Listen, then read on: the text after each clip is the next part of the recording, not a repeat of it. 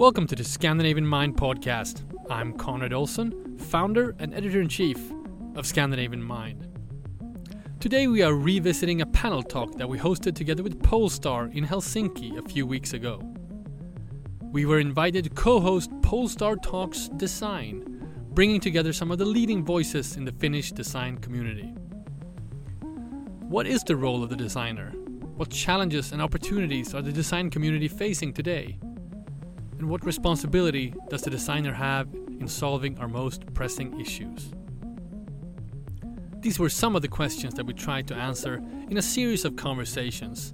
And today we're going to listen to the second panel, which included Tomek Regalik, founder of Studio Regalik and Design Nature, who's also a professor at the Aalto University Architecture Department, and Petteri Masalin, Chief Design Officer at Fiskars Group. Together, Tomek and Petteri discussed the importance of values in design, what responsibilities they have as designers with regards to sustainability, and their advice to young designers entering the business. I had a great time hosting these talks, and now I bring you Tomek Regalik and Petteri Masalin. Enjoy.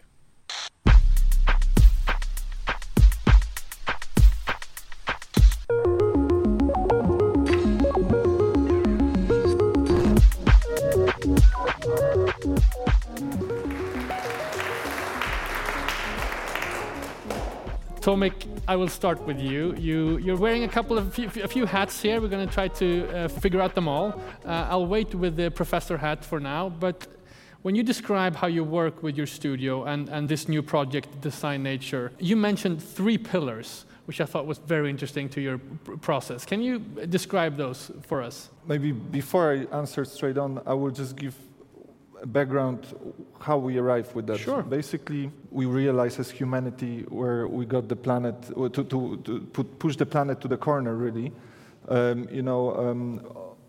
off and on, I had these moral dilemmas about the industrial design work that I was doing over the years, starting in the States in the consultancy world, doing consumer goods, and then this moral dilemma has been kind of growing within me that maybe I should redirect my interest and passion, even though I was so keen into making.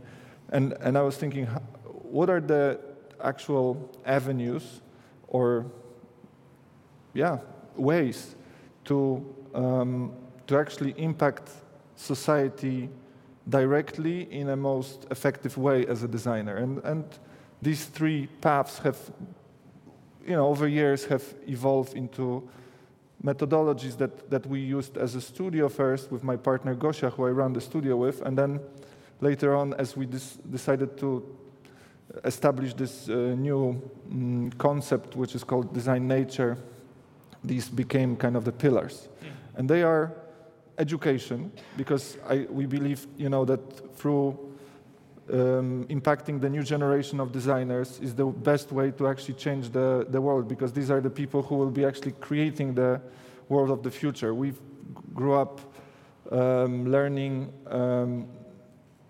about design from people who have started it yet another 30, 40 years earlier.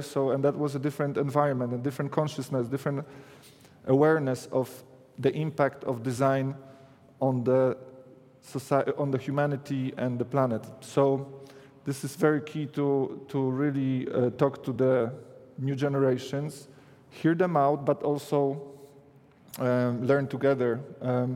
So education is one of these pillars, and we do a lot of workshops.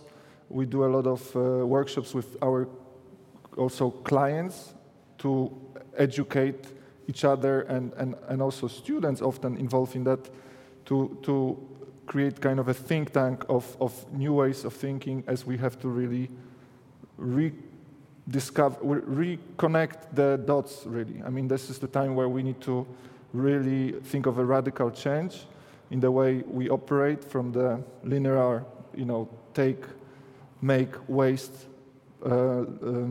approach to the circular and so on. So this is one. Another one is innovation. So this is obviously what designers do through their creative projects. We can go a little bit deeper into more kind of R&D, material-based developments, not just working on styling or the visual aspects, but we can go deeper, thinking about how things are sourced, built, find new opportunities, exciting ones, really thrilling, and also ones that put the flag in new places, like create new opportunities, new possibilities. So this innovation through design is, of course, what most designers strive to do these days. And I think this is a really true way to impact it in a real sense. The third one is maybe not that obvious. We call it good life. Basically, somehow we can talk the talk. It almost sounds already like greenwashing what I said a moment ago. We have to be somehow true to ourselves and really authentic in what we do. And the only way to do it is really to live the lifestyle that we want to create and promote. And this is why we do try to live or practice what we preach, in another world, and kind of impact aspects of togetherness, food, yoga, well-being, integrate this into the process. And somehow it becomes different. It's like the environments of design today, just to finish off, have emerged from this industrial revolution paradigm. They are environments that have been created to create products based on the old values.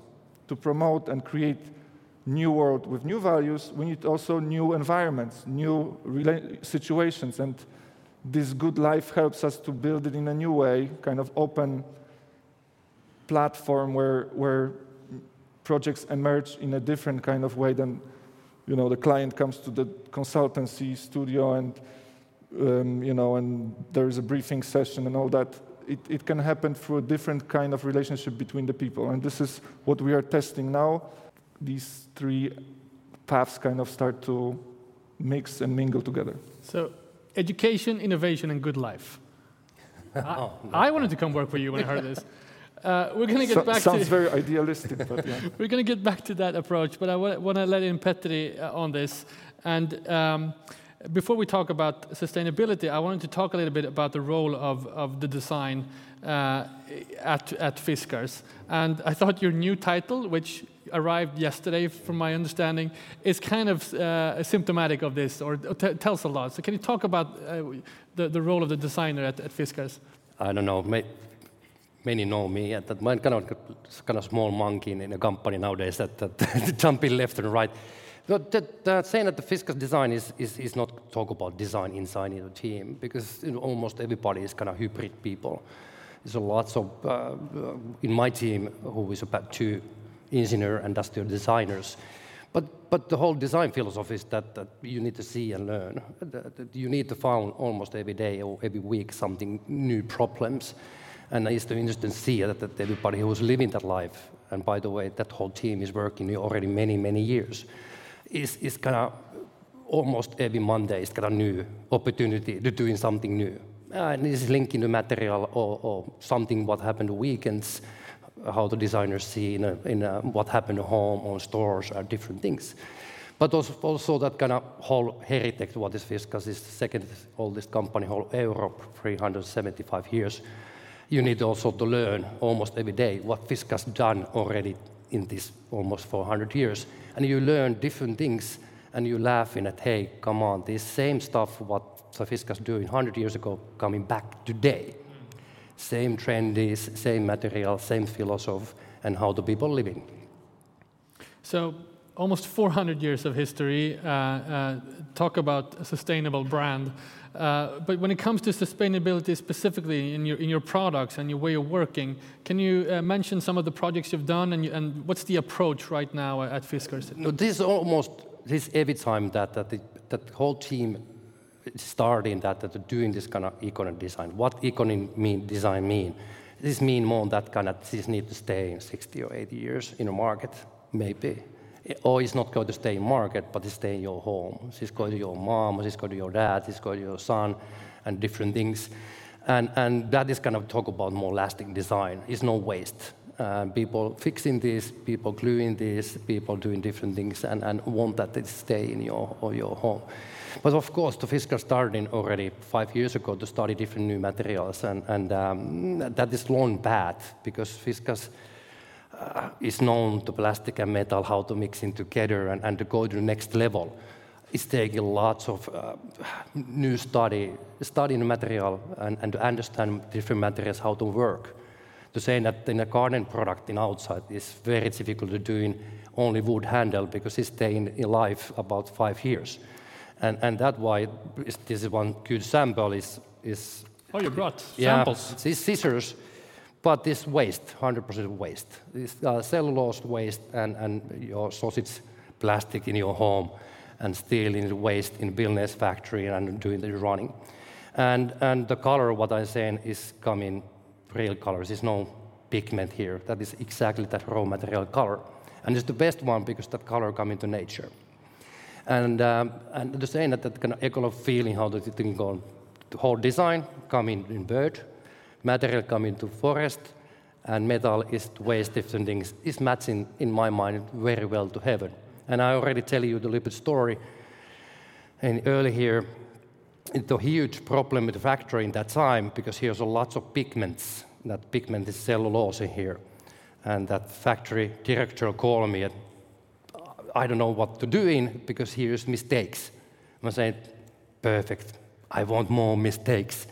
Because that is also the people see these mistakes and understand better that is, hey, it's coming somewhere else. It's not kind of nature material, but it's feeling for you to better. And it's honest, and it's coming honest story. By the way, I know exactly where the forest cellulose coming, that coming Kuopio. I'm allowed to say that guy name who cut the tree down and go to the system. But that is the interesting story, that you learn and learn every day something new. But how has your role changed? Because we're talking about now is the interaction between sourcing materials, production, and the designer. So what responsibility does the designer have in all of this? I do in everything. I do in sketches every day, I'm doing prototypes every day. I need to selling new ideas inside in the company. Drinking, of course, coffee and talk about a little bit bad joking work. I see customers and try to sell in that in outside that philosophy what this Fiskars is and where is it coming. Because in every product, what Fiskars design is some kind of story. It's not kind of fake. It's coming some real problems. And that is basically my role. Maybe, let's see, because I don't really know, because it's one day, that new role, where does that go? But I know that this going to, Fiskars want to lift that design a higher position in the company. That is really important thing, and it's not only kind of nice sketches and lots of red wine. So, Tomek, I want to go back to you and zone in on the second part of what you just talked about, innovation, and you also do quite a lot of work with the R&D focused specifically on sustainability. Can you talk about some projects or maybe broadly about your perspective on that? Absolutely. Well, the Design Nature has become initially a kind of a research center, and because it's beautifully situated in this rural environment with a lot of nature. In Poland, right? Yes, yeah. It's in central Poland. It has become also a place for these workshops, retreats, summer schools, and a lot of other activities. So, but the heart of it is the R&D facility, which is well equipped to do a lot of studies, prototyping, but also a lot of testing. And it's state of the art. We call it kind of NASA for a joke, because we have not expected to actually go that far when it comes to technology, because as a designer I never needed this kind of tools at my hands, but we took it seriously just to take seriously what we preach, and there's a variety of work that we do there. I mean, maybe I will bounce off what you just said about the plastic, which we have a project which actually is about taking what is called ghost nets. So these are the fishermen nets from Baltic Sea, that are left there by the fishermen because it's not economical to pull them out anymore. Yeah, that happens. And we actually work with this foundation in North Poland on the Baltic Sea coast that works with the fishermen to actually extract them from the bottom of the sea. Of course, saving the fauna and flora but also at the same time is a great resource which we turn into this board material in our facility. And then out of it, we create some street furniture. And this is actually quite direct kind of a cleaning up the world approach, working with waste. But we go more on the in-depth kind of processes and production level innovation. For example, working with the sawdust of woodworking facilities and also creating new materials and new product possibilities, because our research is, as we are from the design background, it's usually, and that's the strength of design as well, I have to say, that it's very much about realizing in the real world the real solutions. So it's very easy to use design as a way to show the way, because a lot of the innovation that happens on the production level actually it's quite minute and invisible. And it's actually not so sexy, to be honest, and it's something that kind of goes behind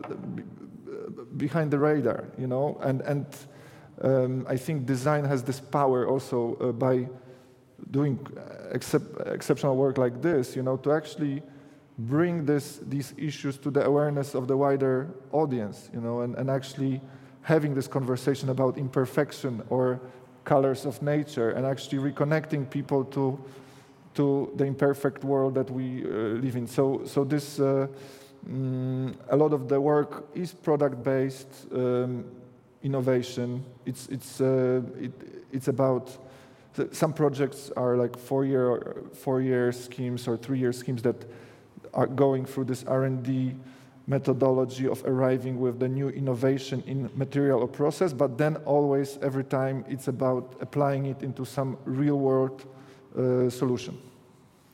And speaking of conversations, you have to have conversations with your clients as well. Can you speak at all to how susceptible your clients who wants a piece of furniture or whatever it is to these new types of practices or this approach to sustainability?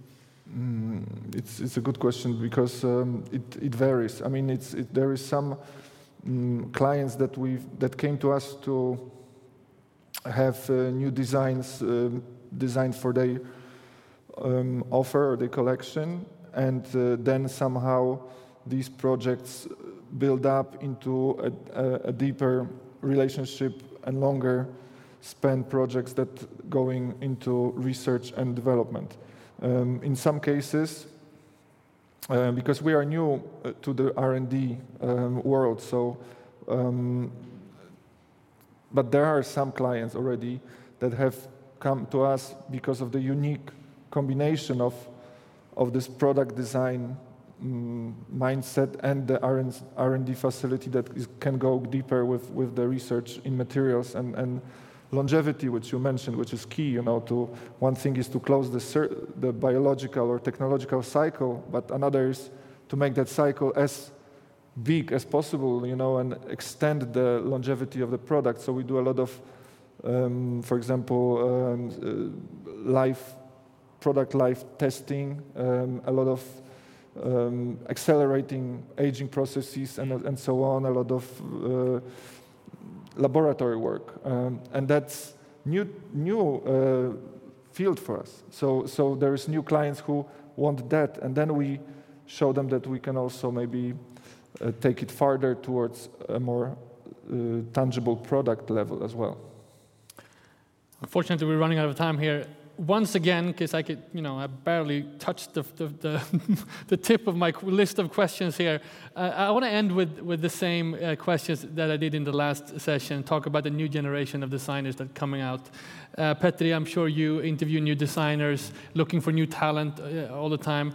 what are you looking for, and is there a specific approach or values that you are searching for in new talent, new designers? Of course, that I try to find, and I know here is new talents who starting this year, and of course I try to find, but I try to find also a person who's fitting that team. I'm many times saying, I may be saying wrong now, at the saying that you're a little bit not so talented, but you come into talent, and is lots of people who is talent, and people grow. I understand that the youngsters or olders come in that Fiskars team, it's taking a couple of years, and you understand that home point. Yes, I tried also to find more outside in Finland. He's already working many other countries, designers, but it's difficult, of course, to find these persons in different places. But it's interesting how the youngsters see life in a little bit different way, how I see nowadays. And that is the fantastic for me, because I'm already an older guy. I learn so much, a new lifestyle and new thoughts. And many times I'm very wrong. Normally I'm not saying ever that I'm wrong, but now I say many times I'm wrong and learn and taking that with me and try to do something new. Right. And Tomek, briefly now. Okay. Yeah. Well, what do you say to your students, the students that's coming in, and when they leave to work, in design agencies or big companies like Fiskars? What's your recommendation? What's your send-off as a professor? Big question. I will try to make it short. Well, one thing is just to do less, but better things for longer. Which we already touched upon. So this is quite straightforward. So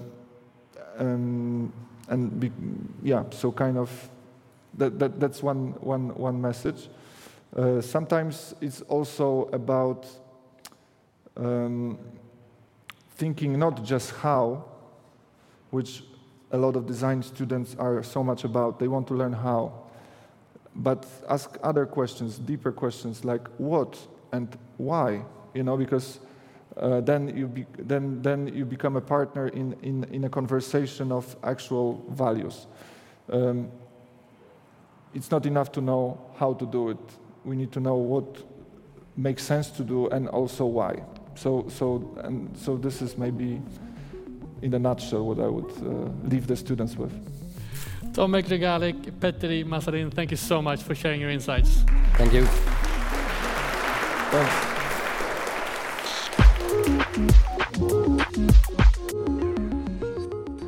You've been listening to the Scandinavian Mind podcast with me, Conrad Olsson.